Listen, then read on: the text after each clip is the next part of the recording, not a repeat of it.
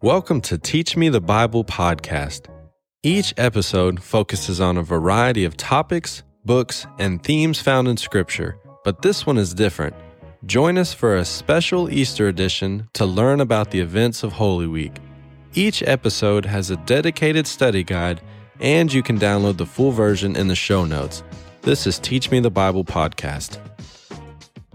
Welcome back, everyone, to our Teach Me the Bible podcast. We are in day 5, David. My name is Tim Webb, here with David Klingler. And David, it's going to start ramping up pretty quick here with a lot of action. We've had so much going on in this week, but here, day 5, as we're looking at this, we are now moving into something. I think it's one of my favorite scenes. Me too. In this time leading up to the cross. So, chapter 18, walk us into this part, if you would. This is one of those passages where when I went to Israel for the first time, and again, being from Texas, you think everything's so far apart. Right. And I remember sitting down there in the Garden of Gethsemane, and you're watching this scene, and you just read this scene to him sitting in that place, and it's just so powerful. Right. And so remember, Jesus had began this discussion in the upper room. This is kind of to the west of the southern steps, and now he's made his way across through the garden, down the Kidron Valley. It says when Jesus had spoken these words, talking about the words, this discussion that began in the upper room, and he has continued along his way. He went forth with the disciples over the ravine of the Kidron Valley, and there was a garden which he himself entered, and his disciples. Now Judas, who was betraying him, knew the place, for Jesus had often met there with his disciples. This is a pretty good place to meet. There's actually a little cave there that we think that he may have even used there in the lower part of the garden.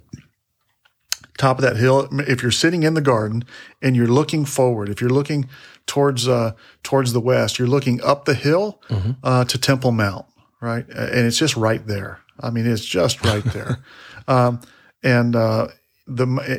So you're kind of on one hill, looking at the bottom of the hill, looking across a Kidron Valley, across a little creek that runs through there, and then up the other side. And the other side is Temple Mount. At the top of the mountain you're on, behind you, mountain. We say mountain. It's a good hill. It's a good sized hill. Think Austin, kind of the hills in Austin. Right. If you're exactly. in Texas. Yes, exactly. This isn't a mountain like the Rocky Mountains, and this isn't a hill like Brenham, but probably like the hill country a little bit. Hill country a little bit. And so the hill behind you, that's the Mount of Olives, right? The triumphal entry happened right behind you. He came down the hill, down the Mount of Olives, and entered into the city. And so all of these stories are happening right here in the same spot, right? And so now we're back in the bottom in this garden, and Judas, having then received a Roman cohort, that's not a word we use all the time. No, right? it isn't. It's a military term. It refers to a group of soldiers. Here, about 600. Think about that, 600 soldiers. Coming to rest. Now Jesus is going to be able to see them. He's from the hilltop. And that's one of the things I didn't realize. Right, it says then Judas, having received the Roman cohort and officers and chief priests and Pharisees, and they were coming with lanterns and torches and weapons. Right. There's one stone hill. You're sitting at the bottom of the other stone hill, and you're watching them come down the hill, and they're clanging along with their 600 plus, banging around with their armor. It's not a quiet, covert operation. And they got lanterns. It's a night. You can see them. Here they come, right? And I remember before I was there reading chapter 18, verse 4, so Jesus, therefore, knowing all things, I took that as, well, he's omniscient. And so he could see him coming. No, what he knows is this is what's happening, right? Knowing all things that were coming upon him, that his arrest, his death, his burial, all this was coming to him. In other words, he could have at any time going up the hill behind him. And if you go over the Mount of Olives, you're into the Judean wilderness very quickly, right? And there's places to hide there. This is where David hid from King Saul back in the Judean wilderness, and so certainly he could have, hidden. Right? But knowing all things were coming on him, went forth and said to them, whom do you seek? And they answered and said, Jesus the Nazarene. And he said to them, and this is how it's translated in our New American Standard, I am, or I am he, right? Now, if you know a little bit of Aramaic, if you know Old Testament story, I am. These are the I am statements, and this is a huge one, right? Echwe Right. would have been I am in Aramaic, or I am in Hebrew. This goes back to Moses' story, right?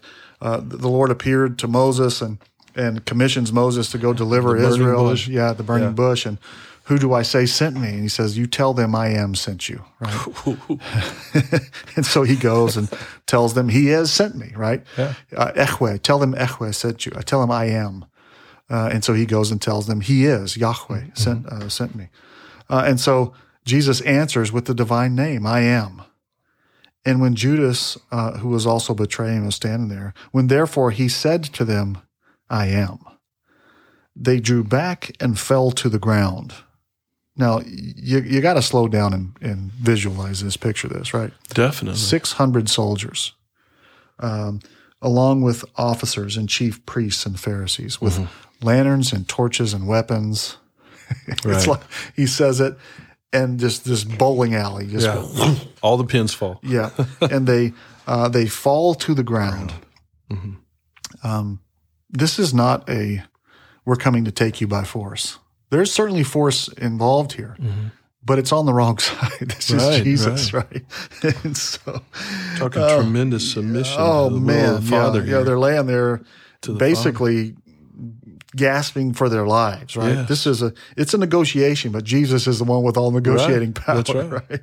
And so, and again, he's asked them, who do you seek? And they said, Jesus the Nazarene. And he answered, I told you I am. If therefore you seek me, let these go their way. And you wonder how they're all there. Why didn't they just arrest them all and put them all to death? They couldn't, right? This wasn't a negotiation, right? No. That the word of the Lord might be fulfilled, of whom you have given me, I have not lost one. And Simon Peter, therefore, having a sword, drew it, and he struck the high priest's slave and cut off his ear. And the slave's name was Malchus. And Jesus therefore said to Peter, put your sword back in its sheath. The cup which the Father has given to me, shall I not drink it? Now, I've heard a lot of people, kind of give Peter some grief here. And, look at Peter not knowing what he's supposed to be doing. No, I think Peter knows exactly what he's supposed to be doing. I think his response is correct. I think his timing is all wrong, is the problem. This goes back to Psalm 149. In Psalm 149, you get this interesting passage. Let me pull this up. In Psalm 149, praise the Lord, sing to the Lord a new song, and praise Him in the congregation of the godly ones, of the Chesedim, the ones who have received this Chesed, the loyal love, the loving kindness of the Lord. Let Israel be glad in His Maker, and let the sons of Zion rejoice in their King, and let their praise be in His name with dancing. We laugh as Baptists, right? It's dancing. It Let is. them sing His praises with the timbrel and the lyre, for the Lord takes pleasure in His people, and He will beautify the afflicted ones with salvation.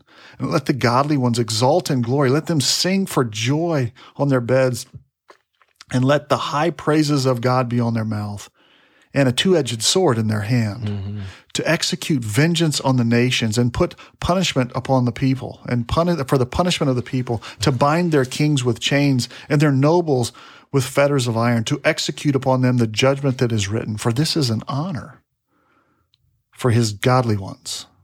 Praise the Lord. And so there's a time coming when vengeance is mine, I will repay, says the Lord, and the Lord will return with His armies and will execute judgments on the nations. And Peter says, I know this passage. Give me my sword. I'm ready. Let's go. I'm ready. Let's go. Hey, Jesus, I take this one. You got the rest. It is not yet that time, Peter. It is first. The suffering servant has to lay down his life for this people. And so it's amazing when you think about the ramifications of this passage, that the Lord was not taken by force, by force, he negotiated the deal Yes. for him to be taken. This was him laying down his life. I lay down my life and I take it up again, right? No one has the authority to take his life except for him. And if he wanted to, he could have wiped them all out. Right. But being obedient to the will of the Father, to lay down his life for the sins of Israel, and not only for the sins of Israel, but for the sins of the whole world. Yes. He goes. Tremendous submission to the Father. Absolutely. And what's going to happen is that his disciples are going to betray him, and he's going to be left alone to suffer alone. You'll remember we skipped over this in our upper room discourse, but this is back in chapter 13 of the upper room discourse. Simon Peter, Jesus is explaining that where I go, you can't follow. He's going to the Father, and the disciples can't follow. They'll follow later. And Peter said, Lord, why can't I follow you right now? I will lay down my life for you. And Jesus answered. And certainly he was willing to at that time. In chapter 18, he's ready to fight to the death, right? At least to fight to the life. Yeah, he thought they were going to win, right? Sure.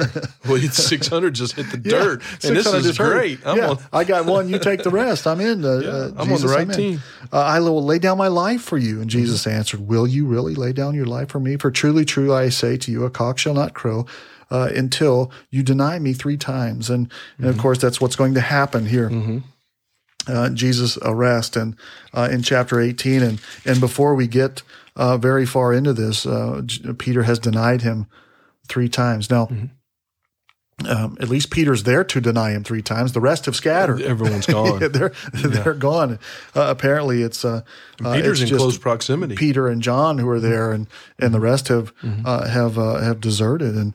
And so at least Peter was there, but he does deny him 3 times. And so the arrest of and now we're at the trial of what John is presenting as the Passover lamb. Now, if you remember, this begins in chapter 1, behold the Lamb of God who takes away the sin of the world. And that Passover lamb had to be found to be blameless. It had to be inspected to make sure that it was blameless, that it was spotless. And what happens in this trial is that repeatedly in chapter 18 and into chapter 19, all of those who inspect Jesus come to the same result. I find no guilt in him. I find no guilt in him. I find no guilt in him. In fact, the great irony of ironies is that there was a custom that one was to be released at the Passover. And here is the very Passover lamb that Israel could have released. And so Pilate asked, do you want me to release for you the King of the Jews? And they cried out again, saying, not this man, right? The choice was between releasing Jesus or releasing a man named Barabbas. Now, we're English speakers. We don't know what Barabbas means. Right, sure. Barabbas is how we say it. Barabbas. Old Barabbas. Barabbas. Right? Old Barabbas, right? Bar is son in Aramaic, and Abba is father. The S is added because of the Greek, but Abba is not just father, but the Father. The A-B-B-A, that doubling of the B in the last A makes it the Father.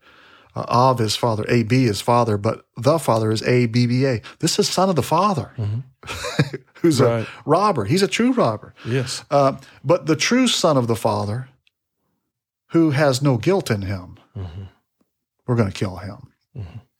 And so this is the perfect Lamb of God who lays down his life for the sins of the world, for the sins of Israel, and not only for the sins of Israel, but for the sins of all the world, put to death unjustly, raised on the 3rd day. And if you believe in his name, through the words of the apostles that have proclaimed those words through the ages, you will be saved. Amen. What else is there? Right? Psalm 2, this Psalm 2, John 3:16. For God so loved the world, he gave his only begotten Son. This comes out of Psalm 2. Today I have begotten you. I've identified Jesus as being identified by the Father in Psalm 2 as the Son, right? The kings of the world take their stand. The rulers take counsel together against the Lord and against his Christ. And the one who sits in the heavens laughs at them. He mocks them. Yes. And he says, this is my son. Kill them all. Yeah. But in between that, kill them all. Between the identification of the Son, both at his baptism and at his the Mount of Transfiguration. Yes. Yeah. And then Christ's death, burial, and his resurrection. In between that identification of the Son and the wipe them all out is this time of great grace, where the mercy of the Lord has gone out to the nations, where the good news of eternal life through belief in the Son has gone out, not only to his own, but to the whole world. And here we are, right? And so there's this time, we call it the church age, where this delay in God's judgment, this patience of the Lord. It doesn't have to be. Is going out. Yes. And so we have been, not only have we believed in the gospel, but we've been entrusted with the words of the apostles and prophets to proclaim it to others, that they may believe and be rescued, because the King is coming. The King is coming. Yes. And what Peter was looking for there on that mountain where he pulls the sword, that day is coming. Yes. Peter just... Timing's a little off, Peter. Hang in there. He had the events right. He had the timing wrong, but that day is coming. Yes. And so now when we say, even so, come Lord Jesus, it is the wrath of God being poured out through his Son. His Son brings the wrath of God. So I always point out to our students, and it's a very somber thought, that when we have placed our hope, we have taken our refuge. Blessed are all who take refuge in you, Psalm 2. That's how Psalm 2 ends. Blessed are they taking refuge in the Son. You're taking refuge in the Son. You're being saved through faith in Jesus from the wrath of God that will be poured out through Jesus. You're saved by Jesus from Jesus. Wow. That's what we've been entrusted with. The resurrected King sits at the right hand, making intercession for our sins, and he is coming. And that's what we're looking forward to. So we're anxiously looking forward to the return of Christ. But when he comes, all who have rejected him, all who have not believed the gospel, he's going to wipe them out. They're going to assemble, and they're going to take their stand against him, and it's not going to go well. Right. And so we've been entrusted with the very words of life, the words that have been handed down to us, the words that, as we pick it up at the tomb, the death, burial, and now, Christ is going to be crucified, and tomorrow we're going to talk about the resurrection, the tomb, and the disciples and the women going to the tomb, and the resurrected Christ, which gives us meaning for life. Because if there's no resurrection, there's no meaning. That's right. So that's where we're headed. All right. Well, thank you, David, and everyone. Thank you for being a part of today, and just look forward to continuing the story. Thank you. Thanks for joining us for this special edition of Teach Me the Bible. Don't forget to download the full study guide from the show notes. Check out our social media for any questions, updates, or previous episodes. Thanks for listening to Teach Me the Bible podcast.